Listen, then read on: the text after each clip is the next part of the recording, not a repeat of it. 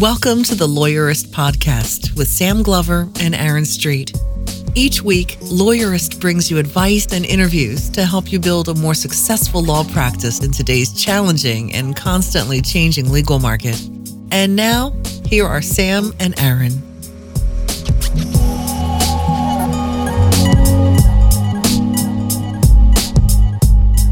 Hi, I'm Sam Glover. And I'm Aaron Street, and this is episode 28 of the Lawyerist Podcast, a weekly podcast about lawyering and law practice. You can subscribe to our show in iTunes or using your favorite podcast app, or you can listen to it at lawyerist.com/podcast. If you enjoy our show, we would really appreciate it if you take a few seconds and give us a rating in iTunes. We recently published my new guide to computer security, the 4-step computer security upgrade, and Andrew Cubasso of JurisPage said about it, check out this guide and secure your damn computers, which is my favorite comment anybody's made about it so far. Find out more and get the guide at lawyerist.com/guides. It's $20, but if you use the code podcast to get a 50% discount, all you have to do is enter the word podcast into the checkout form. Sponsoring today's podcast is Ruby Receptionist. Once again, they've just been great supporters. And if you aren't already a customer, you really ought to give it a try. Having somebody like Ruby answering your phones is going to make you look good. And I think it'll be one of the best things you do for your practice. And you can sign up for a free trial at callruby.com/lawyerist. And if you do, Ruby will answer your phones for free for 2 weeks. All right, Sam. So there was an article on the Wall Street Journal Law blog the other day about one of the greatest things to ever happen in the history of legal marketing. That is a bold statement. Yeah. Which is there's a toddler in, I think, Louisiana who's obsessed with a personal injury lawyer because of his TV ads. And so requested that for his birthday that they throw him a personal injury lawyer, Morris Bart themed birthday party for a toddler, and he loved it. He had a autographed photo of this personal injury lawyer. He had a photo cake of this personal injury lawyer. He had a cardboard cutout of this personal injury lawyer. And it's totally ridiculous. It is one of the most amazing things to ever come out of a late night lawyer TV commercial. Have you watched the videos? No. Of his commercials? I haven't actually, but apparently they're so, the jingle is so, it's such an earworm that the kid is just all about it. It cracks me up. I don't even know. But here's my question. Why didn't the lawyer go to the birthday party? It's terrible, right? Like, that would be such good PR. He could put that in his next commercial. Uh-huh. You could get a ton of mileage out of that. It's hilarious. No, I mean, I have to admit, like, growing up in the 80s, watching lots of broadcast TV, I saw lots of bankruptcy and personal injury lawyer ads, and these people were celebrities in my mind, too.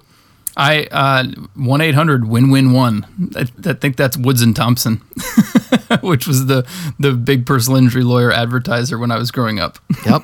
So I really I'm mostly proud of this kid is what I'm saying. Yeah, no, it's super awesome. I have something a little bit different. Okay.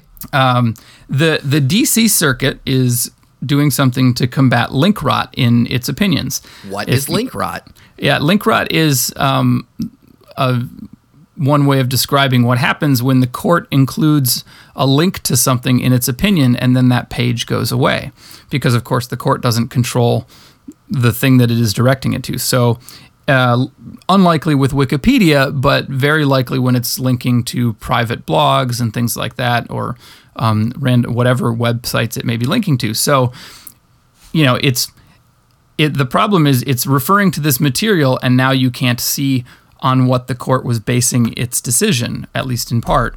And so that's a problem, and we call it link rot. And so what they're doing is, according to the National Law Journal, is they will archive the contents of websites that judges link to and make those documents available on the public docket online. I assume that means PACER. Okay, so I have 2 questions about this. Yeah. Well, first I should say, the concept of combating this in an internet age where newspapers go down and blogs go away and things, that the problem makes sense to me. Is the solution that they're not going to cite the original, but instead just link to their copy of it? I'm not sure. It says that they from a court order. It says that they actually archive those websites already. But yeah, I don't know if they're just going to make it easily publicly available or not. It does say in the article that it may limit public access to copyrighted materials. A lot of the stuff is obviously going to be have Creative Commons licenses or be in the public domain. Wikipedia, for example, which gets a lot of links. So that was my second question, is like the copyright problems here just seem enormous, because Wikipedia and Creative Commons are not the things being cited. It's law journals and law blogs and newspaper articles, all of which are copyrighted. And if you take a screenshot of that or copy the HTML code and put it on your court server, that's a copyright violation. Yeah, although I think it's pretty unlikely that, as a practical matter, that anybody's going to go around reading things in huge volume on the Pacer. But Google might. Google can't get into Pacer. At the moment. Well, yeah, I suppose. I mean, Pacer is so darn clunky that it's hard to imagine anybody losing more than a few pennies a year from this. So it's not that it's not a real problem, but it's probably not much of one, and the copyright holders may just shrug and not worry too much about it, except for that one lawyer who's going to make a big deal out of it and take it all the way to the Supreme Court or something. Your idea that the federal appellate court can violate federal copyright law and it's not a big deal because it's only going to cost a few pennies does not seem to me to be the way that federal law works. Well, that's probably true. Apparently the Fifth Circuit is already doing something similar, although it's maybe not making them public. It's interesting. It's the only, I can't think of a better way to do it, except that maybe what they do is come up with a way to figure out when the page has actually disappeared and then make the materials available instead of just making them available all the time. Because then you've got the argument that this is fair use in some way because they're preserving information that has disappeared. Okay. I'm really skeptical of this one, but I guess we'll wait and see how it plays out. Yeah, I mean, well, I think the takeaway is, yay, the courts are finally doing something about this, which actually is a big problem. Yep. So today I am going to be talking about virtual law practice, what that even means, and how to do it with Nicole Braddock.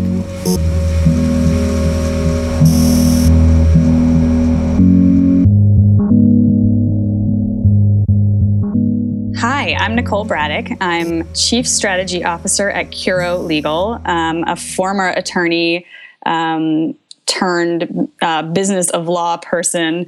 And Curo, we focus on sort of the intersection of the legal profession, the business of law, and technology. And we offer consulting services and then a range of sort of staffing alternative staffing services for law firms with a real focus on creating operational efficiencies in law firms. Okay, so I've known you for a few years now, and I've known your partner, Chad Burton, for a few years now, and you guys do cool stuff, but you always say what Curo Legal does, and I try to put it into a package that I can get my head around better. It's is it like back office solutions for law firms, basically, or... Yeah, I mean, our goal is really our focus is entirely on making law firms more efficient operations. So that's through technology and operations consulting. We'll help develop workflow and processes and that sort of thing for law firms, recommending more efficient software and policies and procedures on how to use it. So it's, you get your maximum efficiency. And then we have the staffing arm, which is, focused on letting firms be more agile in their resources. So a lawyer just came to me the other day and she wanted to know, what kind of practice management software should I use and how do I get set up with it? And you could do that. Yeah, so we do both the consulting and then the implementation. Or somebody could come to you and they're like, I want to go paperless and I have no idea how to do that. And you'll take care of that. Exactly right. Or they might come to you and say, I want to automate my document assembly process and start delivering these services to clients this way, and I have no idea where to start putting those systems together or outsourcing that work. And you could take care of all that stuff too. We can do it all. Cool. Yeah. Well, I guess I've just decided to refer somebody to you at least. So. Well, fantastic. So we're going to talk today about virtual law practice, which is one of the things that you guys are able to help firms with. And I mean, the word's been floating out there for a while. We've had writers talk about it on Lawyerist, And I'm still kind of in the dark about what the whole virtual thing is. So what makes a firm virtual? What is a virtual law practice? Okay, so to start, it's okay that you're confused because it's a really dumb name to describe this concept. So, and I think people define it in two different ways. And I think it's generally referred to as like a virtual law office if you are providing all of your services online. So your clients come to you through a client portal and their documents are shared online and you're delivering the services via the internet. It's often, an unbundled solutions, that sort of thing. That to me, that's not that's not the type of. Do people do that? I mean, people do that. It's not super common. I think, okay. I think there was anticipation that might be, a growing area, but I haven't seen a lot of movement there. Where we see the most movement and where we work with a lot of firms is in really just creating highly efficient, low overhead firms. So by virtual, all we mean is there's no, the attorneys don't show up to a brick and mortar office every day. Gotcha. Sort of like how we run Lawyerist. Everybody's remote. Nobody ever sees each other. That's exactly right. And it could be one guy working from home, or it can be, we work with firm up to, 55, 60 lawyers where they're all distributed. And sometimes they'll have like a flex office space so that they can be there for client meetings or for firm meetings.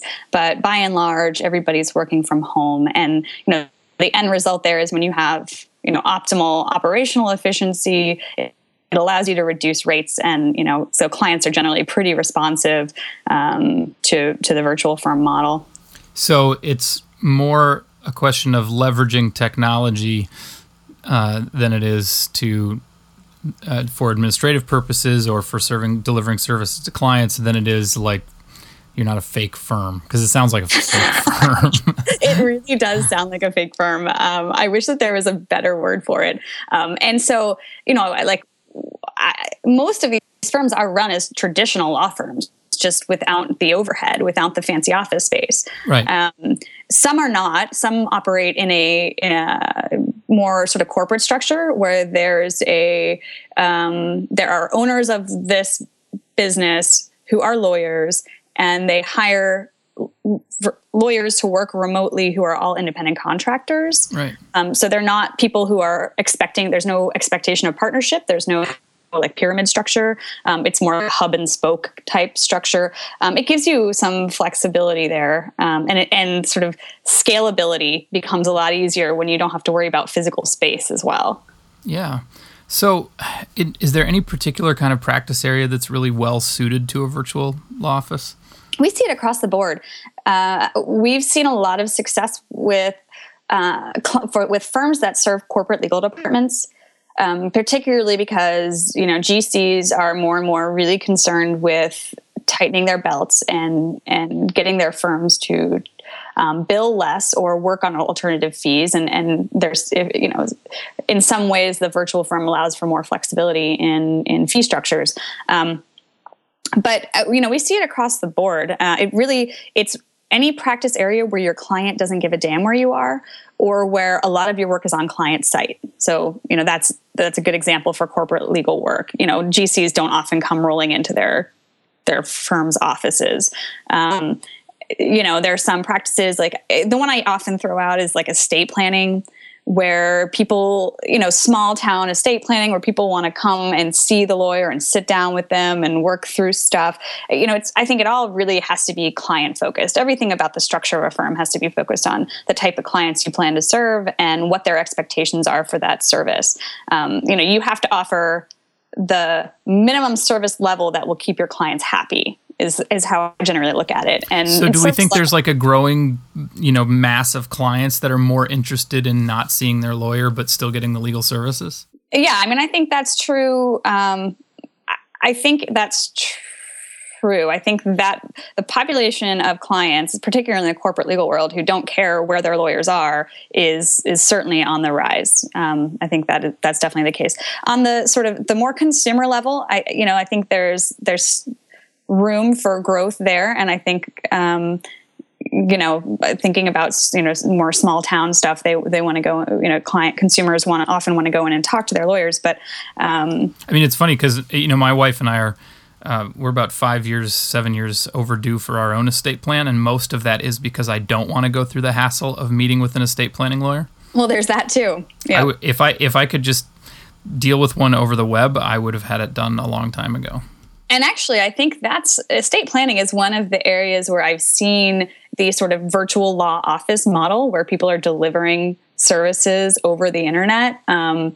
Estate planning seems to work well for that because it becomes an exchange of documents and a lot less sort of back and forth. And oftentimes like they're chatting with them. There's other ways of communicating, of course, besides in person.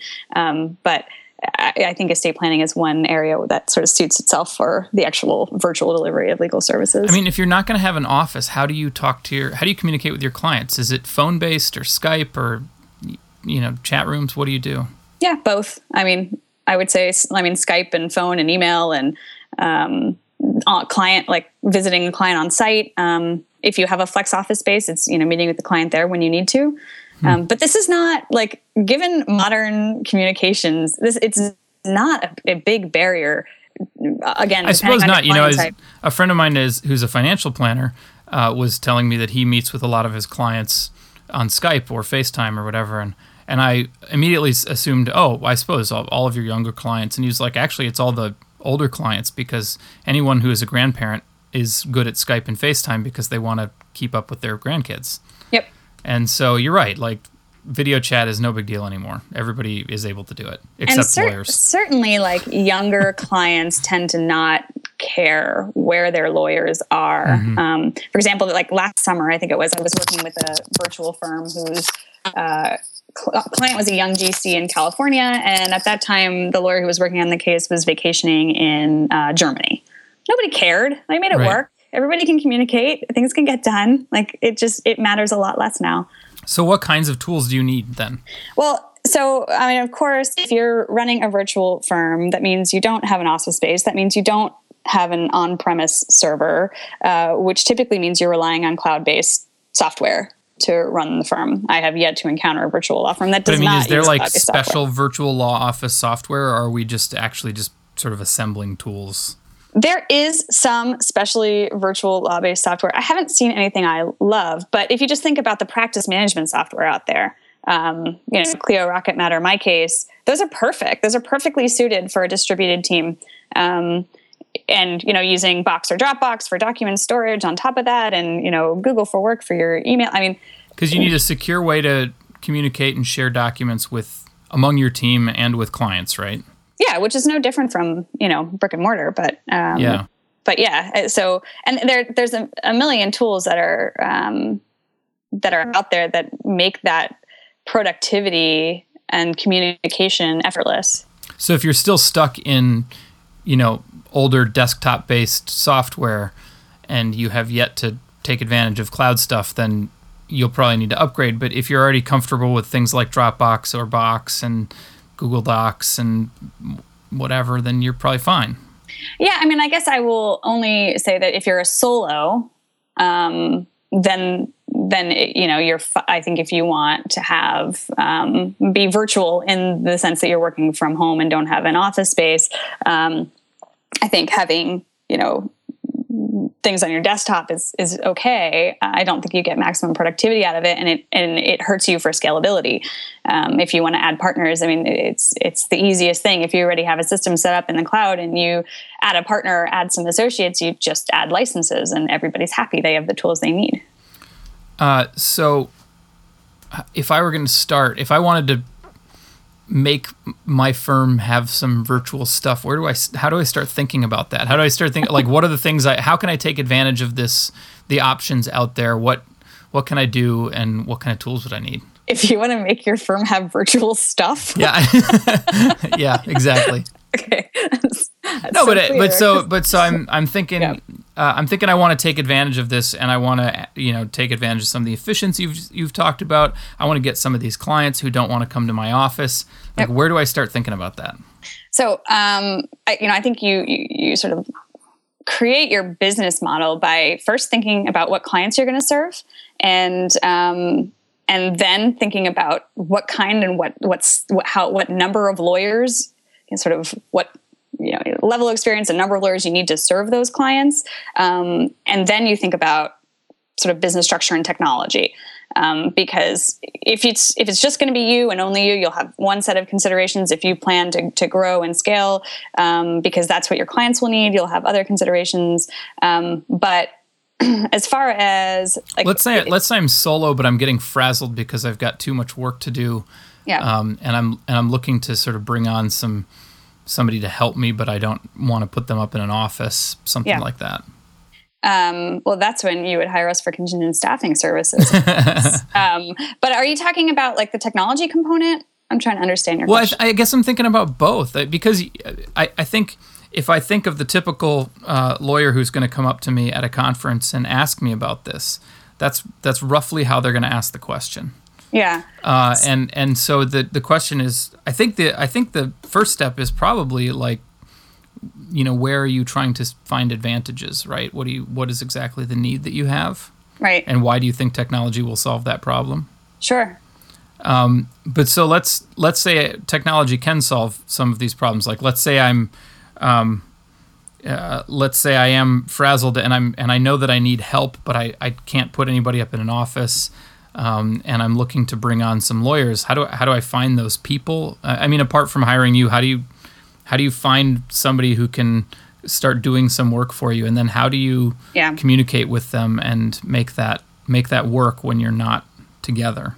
Yeah, sure. So, that becomes a staffing strategy question, which is, I think one of the benefits of a virtual firm. Like I said, if you've got a cloud-based infrastructure, whether you want to add a W-2 employee or a 1099 because you don't think the work is gonna stay, you can create seat licenses for those individuals, and they can work from anywhere.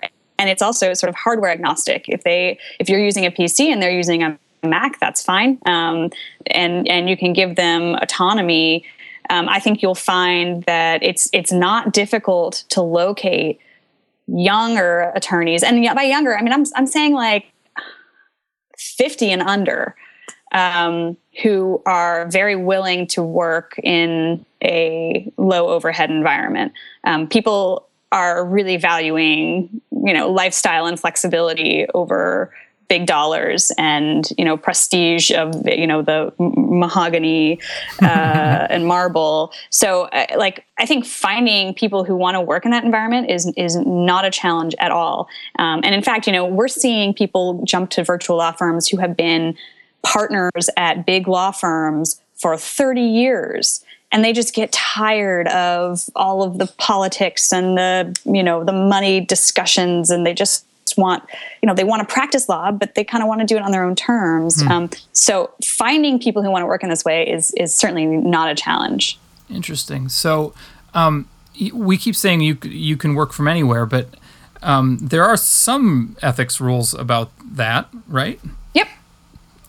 Talk about that for a minute. Where do you need to worry about licensing issues and crossing state lines and offices and things? When do those things come up? So there are still some, I call them relics on the books in some jurisdictions of the bona fide office rule, which really holds that in order to practice law in that jurisdiction, you need to have a physical office where you work from. I know that a lot of jurisdictions that held onto it have recently sort of stepped back from it. I think like New Jersey and Pennsylvania are ones that come to mind. Delaware, I believe it's still on the books. So that's something, you certainly want to check your local bar opinions on the bona fide office rule if they have one. It's certainly not the norm these days, but it's something to be aware of. The other issue is sort of licensing in the jurisdiction where you're practicing. One of the benefits of a virtual practice is that, I live in Maine and I love it here in the summer, but in the winter, maybe I want to go to Florida, but still practice in Maine. So there's this component of, you can practice in different jurisdictions because you're virtual, you can move around. But the thing to note is obviously like where you're primarily located, you need to be barred. But then also if you have sort of systematic and continuous business in another state, So if I constantly do work in Massachusetts, even though my virtual office is in Maine, I may need to get licensed in Massachusetts. Gotcha. So it goes both ways. You can. It depends on which clients you're serving. So you have to turn down clients who aren't from the jurisdiction where you're licensed. But if you're living and working in Boston and serving clients in Maine, you may still have to get licensed in Boston or in Massachusetts. Yeah, and I think it really is only for if you're sort of continuously and systematically representing clients there. So I'm not saying you have to turn down clients in other jurisdictions, but if the bulk of your practice ends up being in a state, then no matter where you're located, you probably will need to get barred in that state. Gotcha. And some of these firms are growing and doing. These virtual firms are really doing well, and they're creating these multi-jurisdictional practices. And so, those are the kind of issues that firms like that need to wrestle with.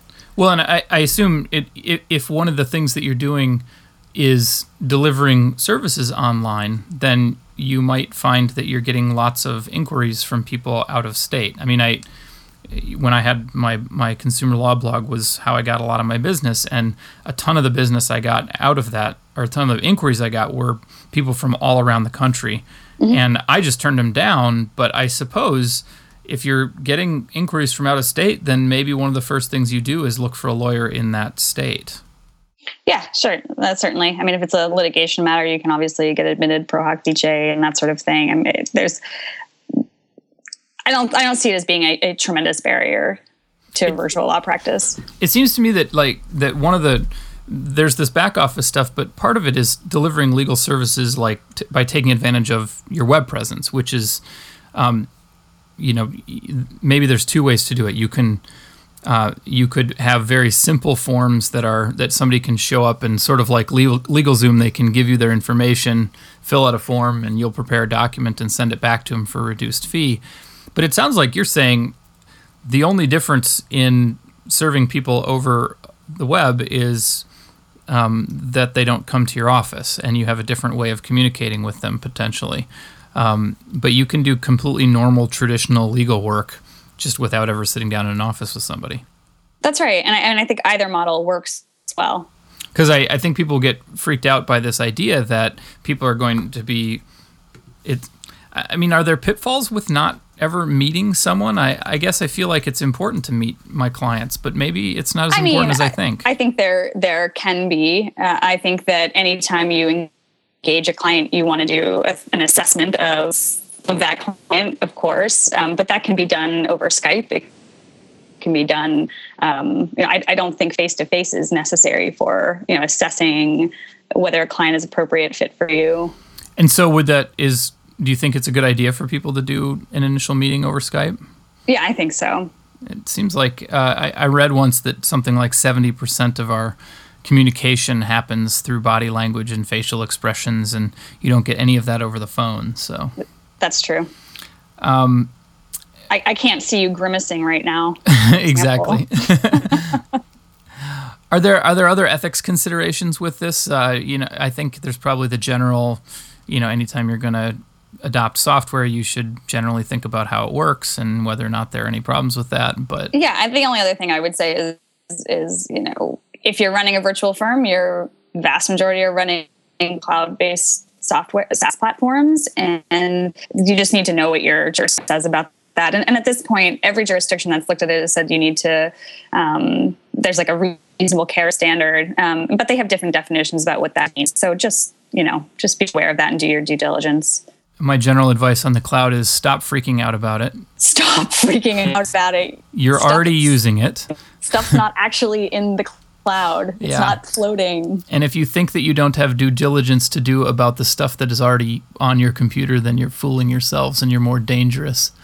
That's right. And that's the sort of reasonable care is, I always draw that example of, are you really taking reasonable care of your paper files? Are you really taking reasonable care of your emails that you're sending unencrypted? Are you, people need to recognize that there's risks no matter how you're running your office, and you just need to be diligent about how you manage your client's information. Do you have, so we've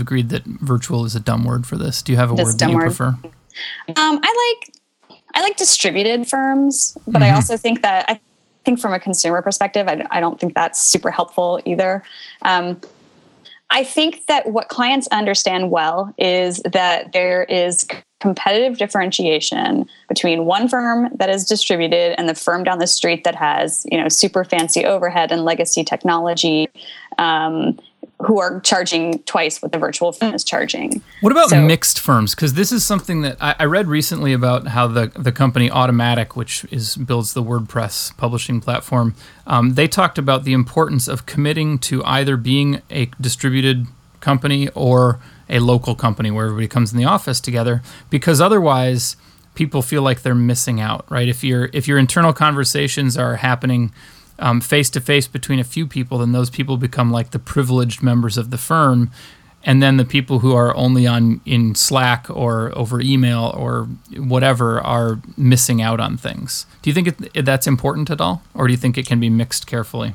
I think it can be mixed easily. My company is distributed, but most of our team is in Ohio, and they get together all the time. And I don't think anybody ever feels left out or that there's a cultural issue. Culture is something so much more than sitting around together. I think that's an important component, and I think virtual firms are wise to have regular, happy hours or lunch and learns, that sort of thing, so that people can, be together. And I think having platforms like Slack, if you're a larger firm, of a private social media, are really important for culture. But I don't see any issue. And I know a lot of large enterprises are going that way, where they're saying we want everybody in house as opposed and nobody out. But I think there's a distinction there between these giant enterprises and small to mid-sized law firms. So what are some of the things that you guys do or that you recommend firms do to help make sure that people who are working remotely feel like a part of the team? I mean, so we have weekly stand-ups, and we do them on Hangouts so everybody can see everybody. It's like we're all together. Mm-hmm. Some of our teams have more frequent stand-ups, and Slack is the best tool that we have for culture. And Slack, for those who don't know, is basically just a private set of chat rooms that you have, and we use it for lawyers too, and we love it. I mean, it's fantastic. Yeah, and so you can have channels like client-related channels where you're talking about you're solving business problems and getting feedback on issues related to work. But really, our Slack ends up by and large being used in like the water cooler sense. Like people are posting dumb Giphies or like. We've got a couple of our people are organizing a happy hour in New York because one of our writers is traveling from LA to New York right now. Oh yeah. Yeah. So that kind of stuff happens for us too. Yeah. So we find that to be pretty critical, and for teams over 3 or 4, I think even having something like that, some method of communication like that internal is really important for culture. And for I would say within my team, I get maybe 1 to 2 emails a week. So we've drastically cut down on email by dealing with most of the things we need to deal with over Slack, and I think that's it's a huge time saver for everybody. We found that Slack is really good for conversation, but it's pretty terrible for like assigning to-dos, because things disappear up the stream so quickly. Sure. And I think that's another good point is good project management is when you have a team that you're trying to manage, especially, if you think about a piece of litigation and you've got 4 lawyers working on it and nobody's in the same room. We love Trello, which is a project management site that allows you to sort of create cards of tasks, and you can organize it however you want. But we do it in sort of the traditional agile method, where you start it with there's a to-do column, a doing, a waiting, and a done, and you can assign cards to different people. So you take a piece of litigation, you create the cards for the type of research that needs to happen, the pleadings that need to be drawn up, the client communications, the court dates. You assign them to people, and then you can see where those people are on those tasks. So are they doing it right now? Great. I don't have to harass them to do it. Is it done? Fantastic. I can just go on here and see that research is done and the memo is available to me. So I think project management tools can be extremely useful for teams of lawyers working together. Which I guess the larger point is, think about your systems and think about how you do these things. We've finally sort of settled into a set of tools that work for us, but it's taken us a while to get there, and I'm sure the same is true for you. I mean, Slack didn't exist 2 years ago, so none of us were using it then, and I forgot how we did it.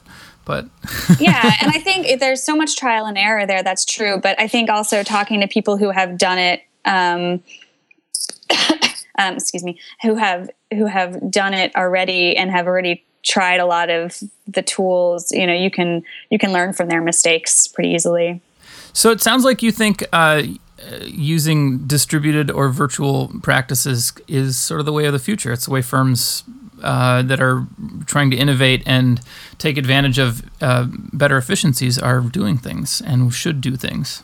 I think it will be a continuing growing trend because, fundamentally, lawyers don't have to be as expensive as they are. And part of the reason we're so expensive is because we're really bad at running businesses, right? So we have really poor operations generally, and we make poor decisions about staffing and overhead and that sort of thing. And I think the mindset is changing on the level of overhead that law firms need to provide good client service. So as that concept erodes and clients are getting comfortable with different models and are appreciating the fact that they're paying a lot less because of the low overhead model, I think that model is going to continue to grow. I think it's going to take some work away from brick and mortar, but I think, it's not going to, brick and mortar is not going away. I just think, if I were starting a law firm today, depending on the client, I mean, always, like I said, the consideration always starts with what your clients expect and what's the minimum level of service they will be happy with. Mm-hmm. And if the answer is the minimum level of service that particular type of client will be happy with is coming to a giant law firm with tons of receptionists and staff and people bringing you coffee and that sort of thing, then that's your answer. But that's often not the answer anymore. Gotcha. Nicole, thanks so much for being with us today. Thanks for having me.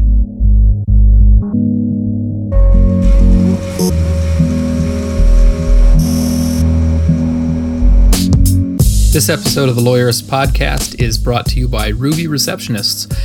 Ruby answered the phones for my law practice for a couple of years. And here's the thing. When I was answering the phone, I was often distracted. I might be in the middle of reading a brief that pissed me off from opposing counsel or dealing with something stressful or that I really needed to focus on. And so the phone rings, it's an interruption, kind of drives me crazy, and I'm never at my best. That's not the face I wanted to put forward to clients. So when I got Ruby, the whole thing changed for two reasons. First, because the ladies at Ruby are fantastic on the phone. They're cheerful, they're friendly, they're helpful. And what happened is that people would regularly say, wow, I just had such a great experience with your receptionist. And second, because my instructions were that anybody who asked for me by name should be put straight through to me. The way that happens is it's a soft transfer, meaning the first person I hear from is a receptionist from Ruby who says, hi, this is so-and-so from Ruby Receptionists. I've got so-and-so on the phone and they're calling about this. Should I put him through? And so I have the opportunity to say, no, tell them to call this person, tell them I'll call them back later, please take a message, or sure, put them through and I'll talk to them.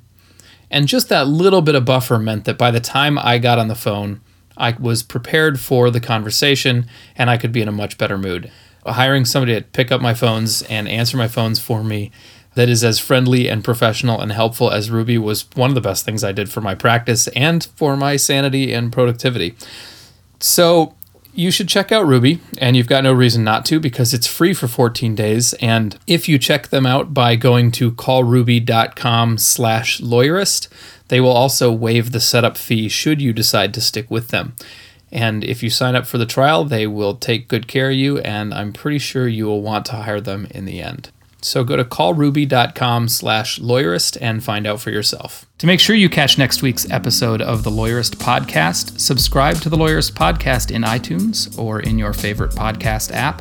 You can listen to it at lawyerist.com/podcast. You can also subscribe to the Lawyerist Insider, our weekly newsletter. Just go to lawyerist.com and look down the sidebar or click on newsletter up at the top. We'll remind you where to find the podcast whenever we release a new episode. Thanks for listening.